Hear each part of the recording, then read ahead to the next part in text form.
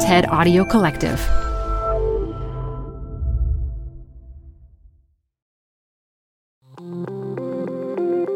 Hello. I'm Dan, and you're listening to TED Climate. There is a ton of new technology to tackle climate change being created right now. But in order for it to have any impact, people on the ground need to actually be able to use it. Today, we're joined by investment and community leader Dawn Lippert, who works to bridge the gap between new tech and the communities these solutions were designed for.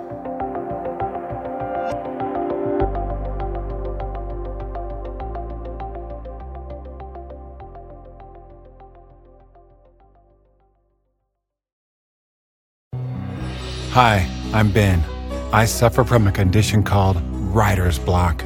It strikes when I'm at work. That's why I choose Canva Magic Write. It works fast, generating text in seconds, thanks to AI. Common side effects include increased productivity, compliments from coworkers, feelings of satisfaction. Now I can say bye-bye to writer's block. Ask your boss if Canva Magic Write is right for you at canva.com, designed for work. You're growing a business, and you can't afford to slow down.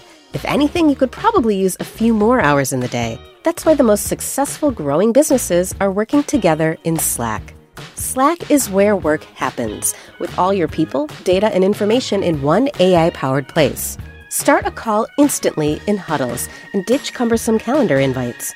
Or build an automation with Workflow Builder to take routine tasks off your plate, no coding required. Grow your business in Slack. Visit slack.com to get started. The stakes to save the Colorado River are high. So if there's no water for everybody. California and 6 other states on the river must reach a compromise, but they're divided. The fate of the river may come down to a 28-year-old. This is a historic thing coming. The people and the real human drama behind the historic negotiations. Listen to Imperfect Paradise, the Gen Z water deal maker, wherever you get podcasts. 13 years ago, I was living in Washington, D.C. I was working with the Department of Energy to identify breakthrough technologies to help solve climate change. And I remember one particular day, sitting in a windowless room in massive concrete buildings and talking with colleagues about how this particular wind technology or solar or battery technology could solve climate if only we had enough resources. And then I met my mentor, Maurice Kaya. And he had a very different perspective. He lived 5,000 miles away in Hawaii, and he'd been working on the ground on implementing clean energy technology with communities. He'd been doing it for more than 30 years. And he asked me, what if we brought this decision-making on breakthrough technologies closer to the ground, closer to people who are actually being affected by new technologies? What would that unlock? What would that look like? And he invited me to move to Hawaii to figure out just that. And so I did. I moved to Hawaii. And all of a sudden, it wasn't just my job to identify interesting new technologies from DC, but to actually wrestle with some of the challenges on the ground. I was right in the thick of it. This was 2009. Electricity prices in Hawaii were 3 times those in other states, and people couldn't afford to pay their bills. At the same time, solar energy, electric vehicles were just starting to come into their own, and it was actually cheaper to use these than burn oil. So Hawaii presented this perfect opportunity to demonstrate how to transition an entire economy off of fossil fuels. It was all getting real. The battery that we'd written a check for in DC was now on a ship on its way to Hawaii, ready to be installed just a few miles from my home. And so Maurice and I, seeing this transition was happening and the fact that we needed many new technologies in order to make it work, started a nonprofit called Elemental, an investment platform. We've now invested in over 100 startups, and we've funded more than 70 projects that are first-of-their-kind technology projects to actually implement these technologies on the ground in communities. And we're testing this thesis. Can we actually make better investment decisions if we're closer to communities and the places where we're implementing these new ideas? And what we've learned in the last dozen years is that, yes, while technology brings half the solution, the community brings the other half. But there is a huge gap in the amount we're investing in the technology to reach this transition and the amount we're investing in the communities and the community capacity and infrastructure to actually deploy these technologies at scale. Last year, globally, about $500 billion was invested in the technology side of the decarbonization equation. And while this is really necessary and needed, and in fact, it needs to increase 4 to 10 times in order to get where we need to go on emissions, we're not keeping up on the community side, and the gap is only growing. Last year, nonprofits working on community-based climate solutions only received about $9 billion, less than $9 billion in funding. This gap is widening quickly, and it's putting our ability to deploy new climate solutions at risk. So let me be more specific. Over the last dozen years, we've tested and experimented with many, many ways to actually try to rebalance this equation, to bring community investment more in line with technology investment. But you're probably wondering, what do we actually mean by community investment? Obviously looks really different from investing in a startup. What I mean is investing time, political capital, and resources in government, particularly local government, and the ability to permit, plan for, integrate, work with new climate technology that's coming to all these local jurisdictions. And on the community side, what I mean is investing in nonprofits, in education, and in hiring locally so that we actually have the capacity in local places to implement these technologies. And then investing in the bridging between these different sectors. And what we've found is that investing in this more holistic way on government, communities, and technology not only increases our impact, but also leads to better financial outcomes. The companies that we've worked with in our portfolio have now raised over $5 billion in follow-on funding, and they're operating in more than 60 countries globally. I'll give you 2 examples from the portfolio, one in concrete and one in water. These happen to be the 2 most abundantly consumed materials on the entire planet. So first, concrete. In 2018, we invested in a startup that introduces captured carbon dioxide into concrete. And the CO2 is then mineralized in the concrete and stored forever in our bridges and buildings. But inventing this very cool new technology alone wouldn't do that much to solve the climate crisis. Real people have to use it. So in addition to implementing it with architects and concrete operators in Hawaii on the ground and the Department of Transportation in a real highway, we brought in local government to create demand for this new concrete. So with the startup and our mayor and our city council, we passed a resolution to prefer low-carbon concrete in all new projects.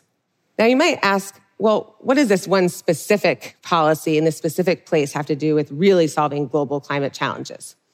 Well, a few months after we passed that resolution, our mayor brought this to 200 mayors who passed the same policy for cities all over the country. So now, this one project that stores about 700 tons of carbon dioxide in Hawaii, which is about the equivalent of taking 150 cars off the road per year, is scaling to cities around the country and also around the world. But this isn't just about investing in the local government capacity that can meet technology and help scale it. It's also about investing in communities. So I'll give you an example from water. Last year, there was a community leader who started a nonprofit to specifically address water pollution and pollution on reefs, beaches, and Hawaiian fish ponds. They didn't have the technology to figure out how to deal with the polluted water that was coming off all of these different buildings. So we scoured the globe and found a startup that turns polluted water into clean water and clean electricity by using methane from the process and re-injecting it into the facility. See, like in so many cases, the nonprofit and the startup actually have similar goals. The nonprofit, though, can't really reach its goal of addressing water pollution without technology to address it at the source. And the startup would have a much harder time implementing its technology locally without the local relationships and trust and know-how that the nonprofit brings. Now, I won't pretend that bridging these 2 is easy or working together is easy.